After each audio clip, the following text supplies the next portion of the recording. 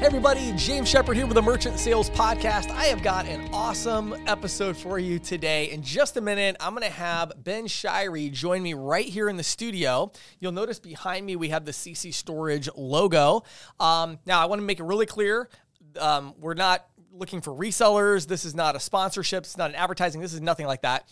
I own a company called CCStorage. Many of you know that. It's an ISV. So it's kind of my investment into, this integrated payments market and going after vertical specific software. And CCStorage is a company that I own.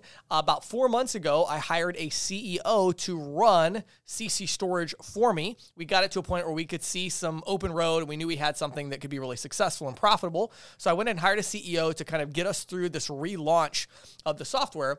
And so what I want to bring to you today is a real, just very honest, transparent conversation with you about what it's really like to start your own vertical specific software company. Okay, so that's what we're going to talk about. And then I'm going to go to my segment after that, questions from the field, where I'm going to answer some of the most commonly asked questions that I get from ISOs, consulting clients about building out their own software company with integrated payments. So let's dive into this awesome interview and then stick around for my thoughts afterwards on some frequently asked questions. Hey everybody, James Shepard here with the Merchant Sales Podcast. Today joining me we're in the CCStorage studio. Yeah, it's pretty awesome. Yeah, so this is Ben Shirey. Ben is the CEO of CCStorage, which is an ISV that I own that goes after self-storage property companies. And I thought it would be cool to do this in our studio.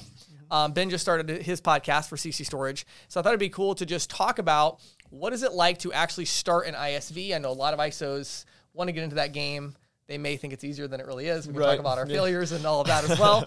But yeah, so start off, maybe introduce yourself and your background in the payments industry and then what you're doing now. Right. So, James and I started working together years ago when he was building an ISO. And I came into a role where I was the point of sale director. And so I started out with a point of sale system where I was, working with sales reps and training them on selling point of sale and then also demoing for customers and setting customers up at their physical locations and things like that. And so I did that for a little while. Then we got an idea to start generating leads for our sales reps. And so we had a call center and I managed the call center for a little while within the payment space. And so a little bit of experience with that kind of stuff. Really like business development. And so when you mentioned CCStorage to me, I was pretty excited to see what we could do with it and get an ISV started. And cool. Yeah, so CCStorage, a little bit about CCStorage. Kind of our differentiation, the thing that makes us different in our space is that we are the only property management software that offers dual pricing. So a lot of competition in the property management space. There's a lot of big players, but as we get started out, it's really cool. We're offering dual pricing, so we can come in, completely eliminate the processing fee for the business, and then we roll our software fees into that same markup, and so we can offer the business owner a no-cost solution to manage their property, online payments, online booking, and things like that. So I think it would be fun to kind of go back. So how long ago was it that you started? So I started with the ISV first week of April. So this is about 4 months. 4 months in. Yeah. So I'm gonna talk about the 4 years that went before that 4 months. Yeah. So back when Ben and I were building an ISO together, I got a potential client that reached out. So back then, I also owned a web design company. And we had a company reach out that was a self-storage company. Mm-hmm. And I don't know, in retrospect, why on earth they didn't just go with one of the other software. Right. I don't know why on earth. Anyway, and they reached out and were like, hey, can you build us something to manage our self-storage property? And I was like, I don't know, that sounds fun. So we put a price together that was kind of exorbitant relative to they could have just gone and bought software that was far superior to what we built, frankly. Right. But anyways, we were like, okay, sure. So we built them their own custom software to just, all they want to do is bill their customers, basically. They just wanted to put their customers on auto pay that were renting these units. And I was really shocked when I got into the market back then, 4 or 5 years ago. I guess this would have been 6 years ago, actually now. Anyway, there was self-storage property owners. There was good software out there, but it was very complicated and nobody used it. Mm-hmm. They were all doing checks and cash and stuff like that. Right. And then we got this bright idea. Well, let's just take this idea and let's just build this software. I'm sure it'll be fantastic. So I hired a guy to run it. That would have been probably 3.5 years ago. We probably spent $60,000, I would say, in development costs, give or take. and we built kind of a minimum viable. But when we went to market with it, at that time, the dual pricing and all that wasn't super popular. And so we didn't think about doing that. It was just what we were going to do is we were doing flat rate processing. So you pay like 3.3% flat, I think it was, or 275 or something like that. Right. And then that includes your software and all that. So it's kind of that same concept. Yeah. But when we went to market, all of the older self-storage property owners were like, why on earth would I pay fees? I have no empty units and all that stuff. Right. Then you fast forward. So then we were kind of like, all right, let's shut this down. Let's revisit this later. Then when the idea of dual pricing came along, I'm like, well, wait a minute. Maybe this has some legs now. So then we went back to market and we were like, okay, the dual pricing idea is catching on, but we didn't have any of the features. So then you come in. So talk about when you came into this, and I mean, we had a few customers, but it wasn't like we have a massive portfolio here, right? Right. So by any stretch. So you came into this kind of from scratch in a way, almost like a startup feel to it. And knowing that the software wasn't right for the market and all of that, what did you do? What did you focus on first? Well, so I think the first thing with starting out that I looked at as we got started was, what is the vision? What are we trying to accomplish with this product? Right. And then after that, who is our target market, right? Because when I first came into it, it seemed like the software was built more for, a facility that has 40 to 50 units, pretty small mom and pop shop place that doesn't have any software. Right. But the problem with that is that there's no money to be made on that facility. Right. So then we had to kind of look at, what is the market telling us? And so the average facility in the United States right now is about 517 units. And so we needed to build a product that fits that market for sure. Right. But the overall vision for the company is that we could service a facility way bigger than that, or somebody that has multiple facilities, 10,000, 20,000 units. Right. And so the main thing that we tried to keep in mind is we're building a product for something much larger than we're about to service. Right. Yeah. So I want to make sure that the product is going to fit with our end customer that we really want, which is a mega customer. Right. But at the same time, we need to get into market, right? We need to start testing our assumptions. We need to validate what we've built so far. Right. And so we had a list of some features that some people had requested. And, as I was researching it, the funny thing is that a lot of the top line developing teams and things like that would say, you don't build your system for a couple of customers you don't want to build it specifically for those customers. Right. You get an idea from them, and then you build it to where it fits all of the customers that you might potentially have. So you're not building a solution for, the 5 or 6 customers that you're in development with, but that you do get ideas from that. And so we had some features from some customers, things that they had to have in order to fit that market space of 500 units. Right. And so we made sure we got those features done first. And then now we go back to market to validate what we built so far for those 500 units, and then we work towards the next step. And so kind of trying to segment it a little bit in, we're going to relaunch the software, but at the same time, we're not where we want to be yet, obviously. Sure. So let's go to kind of the beginning. So when you started out with this thing, I know within, I think the first week, you had a meeting, I think down in Florida, with the lead developer for the project, with our CTO, and you, the 3 of you? Yes, it was just the 3 of us. Okay, so talk about that, because I know one of the big fears that our audience would have about the ISV is oh my word, I have to deal with engineers, I have to deal with developers. And that's a legitimate fear. So talk about that. What was that meeting like, and what came out of that? What were you trying to accomplish there? Well, my one main takeaway from that meeting was, and again, I usually pride myself on, I do pretty good research. I feel like I can look into stuff and kind of see what I need. If you think you thought of everything, think way more, right? Yeah. So when we went into that meeting, I was kind of just anticipating, we were going to go over some features that we knew we needed to build, and how we would bring those to market. And, so just high level stuff, we had 5 or 6 main features we needed to get done. And I thought, we'll talk through them in a couple hours. What am I going to do the rest of the second day? Well, that was clearly not the case. So, fast forward, we went two solid days in a conference room, writing on a whiteboard.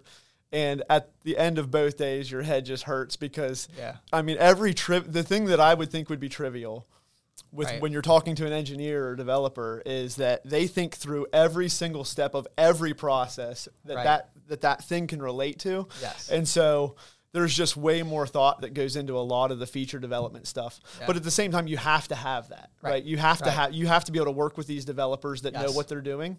Because if you end up going in with, a lower scale development team, you're going to run into those issues eventually. You just didn't think of them in time, and now it's costing you months of work because you never walked through those processes. So it was kind of a little bit of a different type of meeting for me, working with these high level developers. Right. A lot of fun, and again, just it's a lot different than I originally anticipated it being. Right. We have to remember, as we're saying this, I'm thinking that our CTO Jack actually listens to the podcast. So I was like, wait a second, I gotta make sure we don't say anything too offensive about her. No.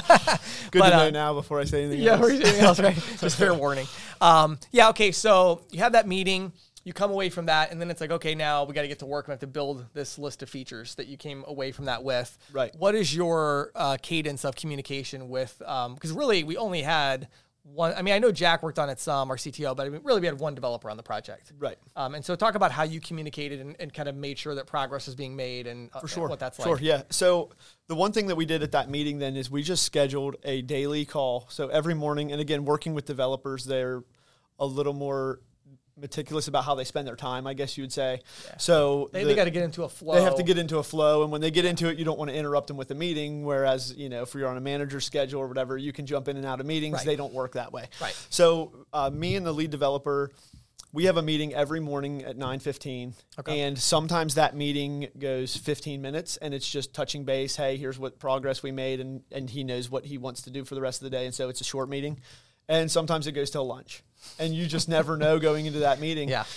And so what the way we left the first meeting was we created a system where we have cards.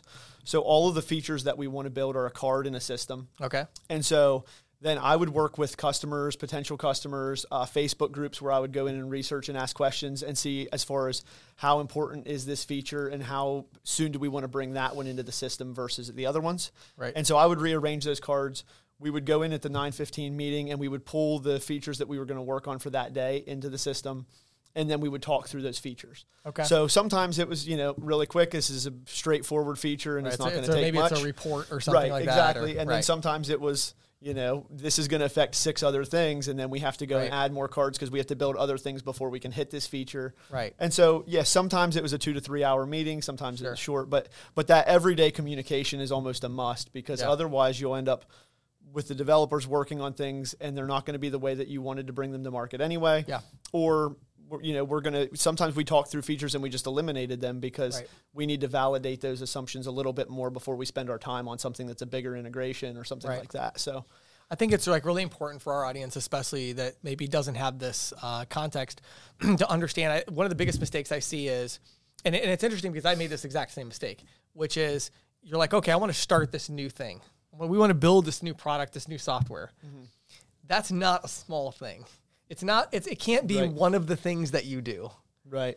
Someone on your team, it has to be like the only thing that they are thinking about because it's such a big deal to the market research, thinking through it all. And it's, with ISOAMP, when we built that out, I was that person. And, we were talking about this yesterday. I've spent on average maybe an hour and a half to 2 hours every day talking with Jack, my lead developer for that project. Right. And it was like, that's all we did. We were all in on ISOAMP. I basically shut down my consulting practice for 2 years. Right. And we built that. Now I don't do very much with it and it's delegated, but somebody has to do that. And so, the mistake I made with CCStorage was I was like, oh, I did this before. Right. I'm sure I can do this. I just need like 20 minutes a day. Yeah. It's way less complex than ISOAMP. Much less complex. Yeah. But it doesn't really matter because ultimately the complexity is almost more on the developer's plate. I think it's more like it's just somebody has to think about it. Mm-hmm.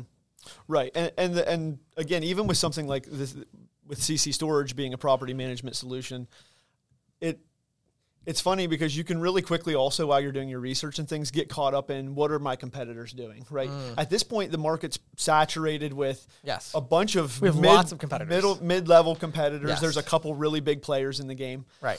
And so if all you do is look at what your competitors are doing and try to build a solution, you're just going to be noise. Right. So you have to have the thing that differentiates you, I think, and we do with the dual pricing. Right. But then you have to make sure you're obsessed over your customers, not your competitors.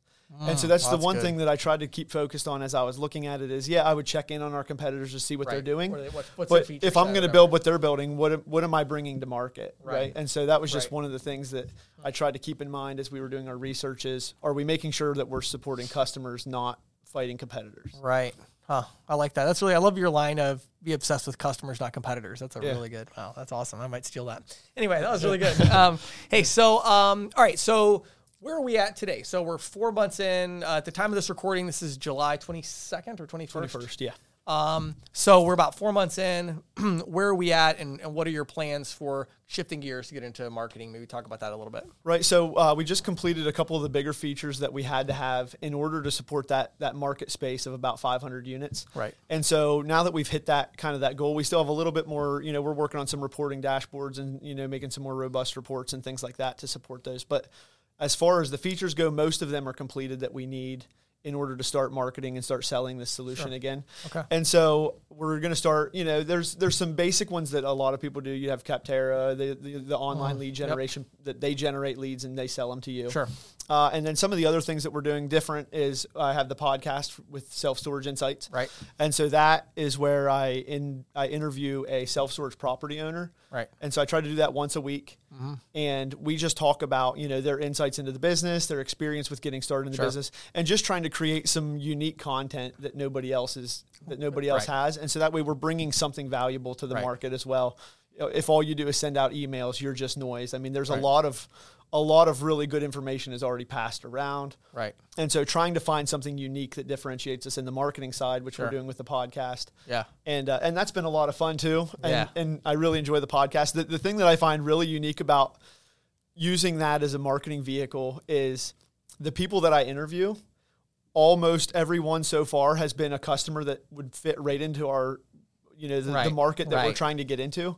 And after you talk to somebody for 20 to 30 minutes about their business and you don't mention anything that you sell or anything like that, when I bring up, hey, I also have a software, it is such an easy conversation to transition to. Their guard is down. Right. And so we've been generating, I have a couple really good leads that I'm following up with just from that podcast. Right. And so there's a lot of time that goes into, building creating a podcast, right? Yes. It's not like, I'm going to start a podcast and I'm going to build it. Right. So we have a full-time person who's calling to generate interest in the podcast. Yeah, well, I want to circle back to that, actually. Let's talk about that. So talk about exactly what he does and maybe even give some of the recent metrics. Like how many calls, how many leads. Like explain. I think that's so interesting how we're doing that. Okay. So essentially with the podcast, what we did is we purchased a list of 26,000 businesses within the self-storage industry. Right. And kind of a breakdown of that just so, so the audience would know. So, there's 6 publicly traded companies that control 40% of the storage market. Okay. Right. Which 5 actually yesterday, 2 of them merged. There was 2 REITs that did merged. A merger. Yeah. Oh, I didn't know now there's 5 that control 40% of the space. Okay. Then there's 94 operators that control the next 20%. Wow. And so then after that, there's 40% of the market left. And most of that's those business records that we purchased. There's 26,000. And to clarify, we're talking about businesses that own self-storage properties. Correct. Right. Yes. They own self-storage properties. Right. Potential clients of our software. Correct. Right. Yes. Again, trying to find that market fit. Right. And so we purchased that list. And so we have phone numbers for those 26,000 facilities. Right. And so then we have a full-time person who just makes, at this point, he's making about 150 to 160 calls a day. Okay. And all that he does is he calls with a short pitch that says, hey, we have a podcast where we interview self-storage owners. Is this something that you'd be interested in? Is that, high level? And he gets their email address. Sometimes he gets their phone number. Right. And once in a while, he'll have a really good conversation and we'll get a lead for the interview that way as well. Right. And so, roughly out of those 150 calls, he'll get about 25 email addresses. And so we're building that list by about 120 to 130 a week. Right. Which is insane. I mean, like for people that are listening, like, he just said that he makes 150 calls a day and gets 20 to 25 conversions. Yes. Like those aren't demos. Right. No, they're not demos. They're top of the funnel. But the thing that's interesting to me is I guarantee you over the long haul, we're going to get more demos out of those calls than if he had called and said, we want to do a demo. Right. For sure. Because then he would make 150 calls and he might get one. Right. But instead we got connected to 25 and we're going to send them valuable content every week for the next year. Right. And at some point. Yeah, and that's the value proposition of, or trying to find something different that you can call about, versus just calling with the same pitch that everybody hears. And so that's been working really well as far as generating interest in the podcast. And then, getting creative and converting those podcast leads into another funnel where we can then eventually convert them to sell this storage, CC storage. So I think one of the other really cool things we could talk about here as we kind of wrap it up a little bit. And I wanted to take a minute actually to clarify with our audience, like, we're not looking for resellers right now. We're not in any way. This is not a promotion of CCStorage. Okay, this is just us sharing what we do and how it works. For those that are, I get a lot of questions about it. You know, the consulting practice. But having said that, let's talk about distribution a little bit. So right now, you mentioned Capterra, software advice as well. We have the content marketing going on. But talk about Capterra and software advice. Or just give the 30-second, like, what is that? And you know, what kind of lead generation? Like, why are we doing that? Right. So Capterra is, if you go online and you search for self-storage property management software or any software.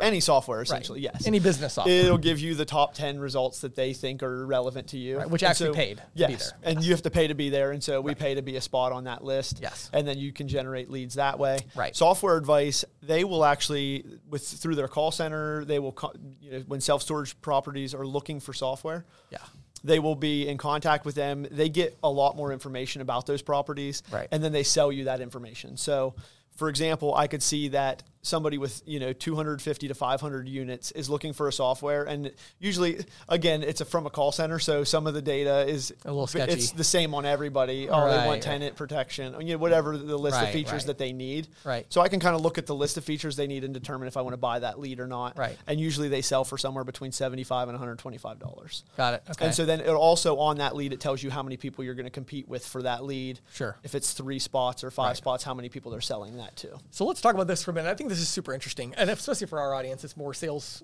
orientated. Right. So just because you build an ISV, that doesn't matter. Ironically, that's the easy part, although it's really hard, but it's the easy part relative to the other part, which is selling it. Right. And so one of the fundamental kind of constraints as I see it with ISVs today is they're doing Capterra and software advice just like we are.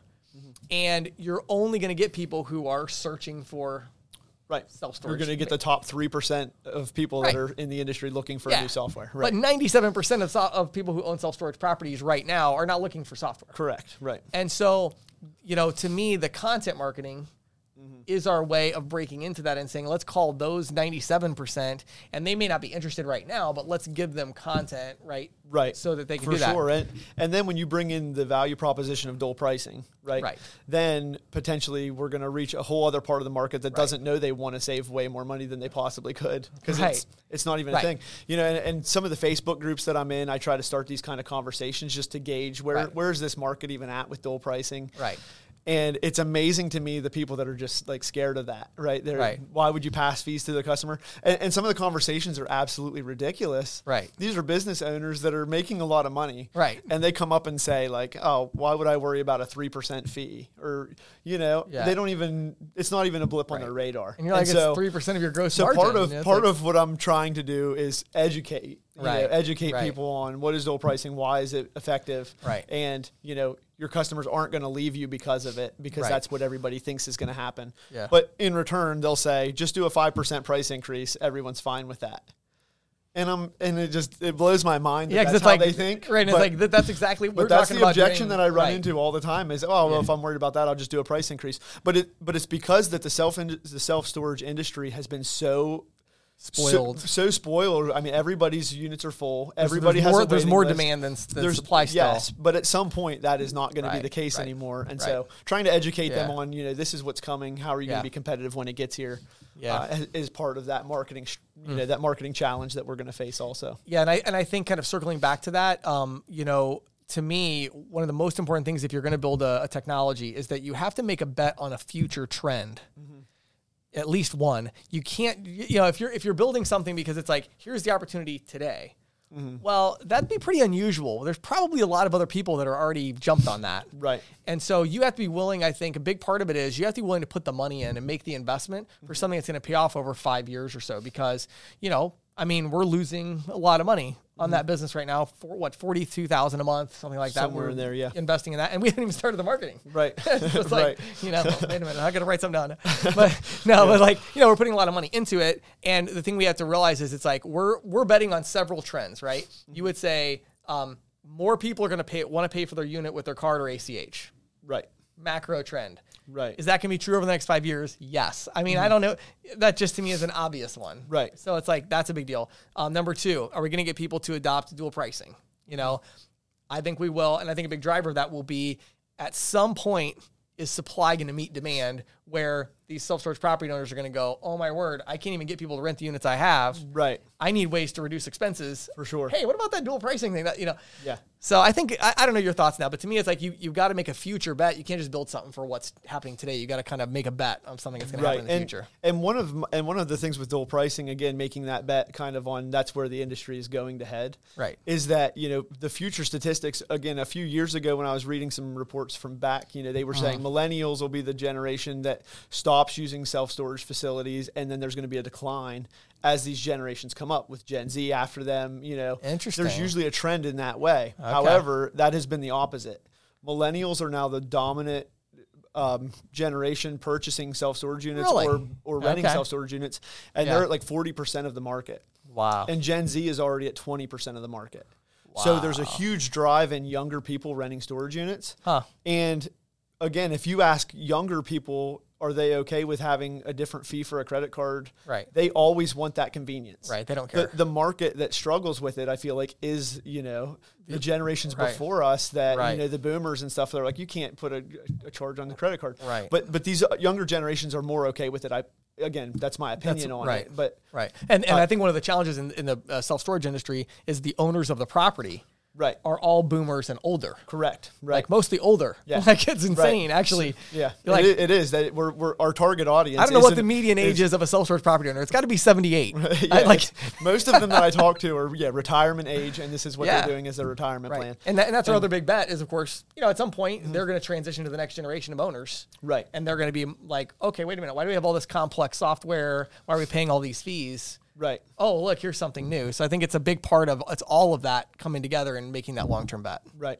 For sure. Yeah. All right. So we could keep talking for a long time. We'll wrap this up here. So tell everybody in my audience, again, I know we're not looking for resellers, but if they want to learn more about you or CCStorage or the podcast, I don't know. What do you want to share with them? So you can go to my LinkedIn profile. I have a little bit of information on there about me and about CCStorage, or go to CCStorage.com. Again, we're revamping the website and everything right now to boost our marketing efforts. So if you go there, today, it'll look better in a few days or a few weeks as we improve that. Yeah. And then we're going to be on Facebook as far as if you want to check us out, social media, Instagram, that sort of thing. So it's Ben Shirey, Shirey, on LinkedIn and CCStorage.com. I think there's a podcast. CCStorage.com. Yeah, and then there's a link in CCStorage.com within there to go to check out the podcast as well. Awesome. Well, Ben, thanks for joining us on the Merchant Sales Podcast to share a little insights. I appreciate it. Awesome. Thanks for having me. Yep.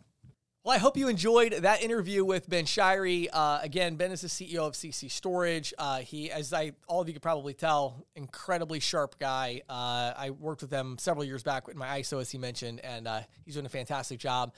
So I want to take a little time to answer some commonly asked questions. This is my CCStorage is my third ISV, and the other two are profitable. This one is very much not yet, right? But I wanted you to kind of see it from the beginning stages. But I've really been blessed to be able to work with different technology companies on the consulting side, and also build two software companies of my own that are very successful and profitable. So some of the commonly asked questions that I get that I wanted to answer today. The first one is kind of this high-level question of how should I, as an ISO or an agent, how should I take advantage of this shift in the market towards software? Okay, one of the most common statements you'll hear people say is software is eating payments. Okay, and that's a very true statement. In other words, the concept of payment processing is just becoming intertwined with and kind of consumed by software. When business owners think about payment processing, they're thinking of it in terms of how it integrates with the software they're using to run their business, whether that's a point of sale system, whether that's some kind of an online software like CCStorage, whether that is a smart terminal that's got rewards apps, or whatever it is, whether it's paying for it's Uber or a ride share, or it's some other platform type of a deal. So whatever it is, software is eating payments. So this is a trend, right? And I think more and more, if you're out in the field selling payment processing, you're realizing this trend is happening. And, whereas you used to walk into maybe 10 locations and you could try to sell all 10, now maybe you walk into 10 and you can sell 2 or 3 or 4, right? Because many of them already have an integrated software solution. So what should you do about this? Well, let me give you a couple of concepts here of like stair-stepping it up, okay? If you are an individual agent or a small ISO, and you don't have the resources to build something on your own just yet. And I mean, I'll talk about it in a second, but it does cost a lot of money. You have to have a lot of free cash flow to invest in this. If you don't have that, what I really recommend is you start to get really good at doing 2 things. Number 1 is strategic partnerships. Okay, so you reach out to ISVs and you build those relationships with them, and you build a strategic partnership where you can sell for them, right? Generate residual income from that ISV, whatever it is, generate income from the SaaS, whatever, but strategic partnerships where you're leveraging your ability to sell merchants, and you're taking that ability to sell merchants and you're kind of, taking that value exchange to the software company and saying, hey, I know how to sell merchants. I want to go after hair salons, and I see that you have a great hair salon software that integrates payment processing into it. And I want to sell for you, and I want to sell hair salons. Let's work something out, right? So that, to me, is kind of that lowest level of like the first step is make sure that, some of the people you're selling for have the software. Now, some of you may already be with a processing company or an ISO that offers really fantastic software that is integrated into payments. And so for you, that shift is going to be about making sure that as you're out there selling, you're not just selling standalone terminals or even smart terminals, but you're also selling point of sale solutions or other kinds of vertical specific software. One thing I will say though, where I think the ISO community has fallen dramatically short is this idea of verticalized or vertical specific software. You really want to be selling vertical specific software solutions. And this could be in the form of a vertical specific app that's part of a larger ecosystem like a Clover, or it could be more in the form of an actual vertical specific software. And a lot of ISOs haven't made those connecting points of those relationships yet. But you want to be selling vertical software for somebody, right? That's step number 1. Step number 2, start to get good at actually prospecting for the ISVs themselves, okay? This is where you might work with a company like Tilled, Tilled, Tilled.com. Tilled.com is a payment processor that specifically works with ISVs. CCStorage is a good example of that. We have integrated with Tilled. That's who we are using to do the payment processing on the back end. And so you can bring ISVs over to somebody like Tilled to help them monetize payments. So as you talk to ISVs, you're going to find a lot of them are still not making any money or very little money on the actual payment processing that's running through their system. So you could work with somebody like Tilled and do something like that. Full disclosure, Tilled is somebody that currently is a paying advertiser consulting client of mine. So I always like to mention that. But I do think they're a great company. I think they have a fantastic model there. So Tilled.com would be a good one.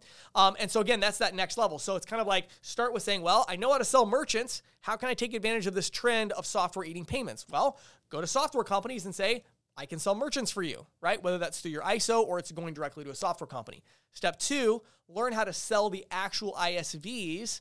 And again, when you work with a company like Tilled and there are others, you don't have to really like sell them on the whole processing and they have to integrate with the API and all this technical stuff. You just got to pitch them the idea of, hey, you can make more money on payment processing. You can monetize the payment processing and that's running through your system anyway, make more money and have a smoother sign-up process.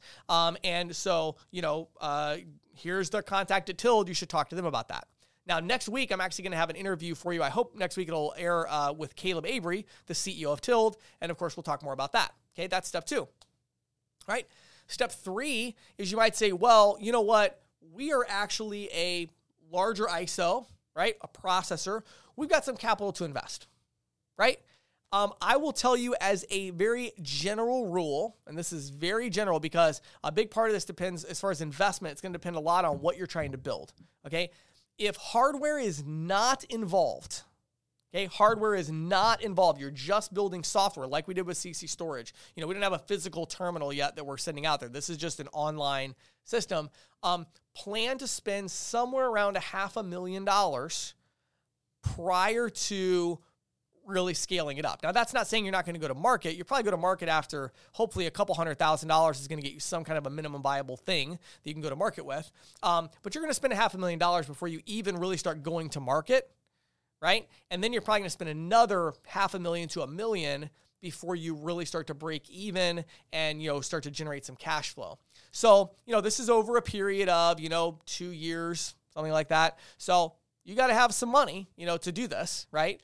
Now that's without hardware being involved. If hardware is involved, well, now, there's a whole other variable, and it's going to add cost because you're going to have to certify your software with the hardware provider. You're going to have to figure out what kind of hardware you're going to do. You're going to have to probably buy hardware and provide it for free to the merchant. So there's a whole other thing there, and you could end up spending significantly more money along those lines as well, right? But just in terms of doing it right. And again, if you're going to do it right, okay? If you don't want to do it right, go back to what I just said a minute ago. Form strategic partnerships, okay? If you're not going to build it right, you're not going to build it yourself with you got to hire developers. You got to hire somebody like Ben, who I just interviewed. You got to hire somebody like that, a product manager or a CEO of that new company, however you're going to structure it with your entity. I like doing separate businesses and having a CEO, but you got to hire a product manager, somebody like that, and they're going to cost, 6 figures. It's going to be so there's some cost, right? And so be prepared for that. But if you have that, then I would say go after a vertical and build the most basic, like how you can provide value to some small percentage of the market, like we did with CCStorage. Sell 10, 15, 20, 30 merchants, right? And then take a step back. Okay, what do we need to build to get to the next level like Ben talked about? And then you just go through that process of iteration. That's what I've been doing with CCStorage for the last 4 years off and on. We'd do 6 months and it's not the right fit yet. And then a year later, okay, you know what? Let's go back into this again. And that's the great thing about, for me, I have multiple software companies, so I can move my developers around and move my salespeople around, and so it's great. But, if you really need to know the vertical. If I had to go back in time, if you asked me, like, James, what big mistakes did you make with CCStorage? The biggest mistake by a mile was that I didn't actually know anything about self-storage. I mean, as you can tell from the interview today, Ben has become an expert in self-storage. I'm still not. I never was. You can't really build a vertical specific solution if you don't deeply understand the customer you're going after and what they need. And so I was basing it off of, I've got, 10, 20 clients here. Let me just find out what they want and we'll build it. But you really need a deeper understanding than that if you want to build a successful vertical software. So ask yourself, is there a vertical where you have a lot of expertise? Or is there somebody on your team who has a lot of expertise in a specific vertical, maybe from a previous job, something like that? And if not, can I hire somebody from the outside that's going to bring that expertise into the business and is going to live and breathe that? But if you're going to do it, you got to do it right. Okay, so the big question I get is just simply, what do I do? Like, how do I attack this trend? We all know it's happening. We all know software is eating payments. The question is, what should I do about it? And so, again, I look at these 3 layers as the 3 things that you can do, right? And so you can sell for a software company, strategic relationship. You can sell the software company on payment processing. And again, this could be through a Tilt, or it could be you have your own processing and you're selling them on integrating through a gateway or something like that.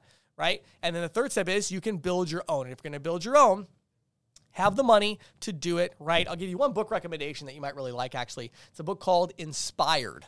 Okay, Inspired. It's a weird title because that's not really what the book is about. But if you look it up, it's called Inspired, and it's about being a product manager, and it talks about, it's kind of the Bible for people who are bringing software and technology products to market. So that would be a great one for you as a follow-up to this podcast if something you heard today was of interest. So my name is James Shepard. I'd like to thank you so much for following this podcast. I really appreciate it. I actually missed a week. Was it two weeks ago? I couldn't believe it. I missed a week. It hasn't happened to me in 2 years, I don't think. So I apologize for that. We're going to keep these episodes flowing. And I'm really excited about next week with Caleb Avery. And then we've got some other really exciting ones lined up after that. So thanks so much for listening to the podcast. I hope you have a fantastic rest of your day.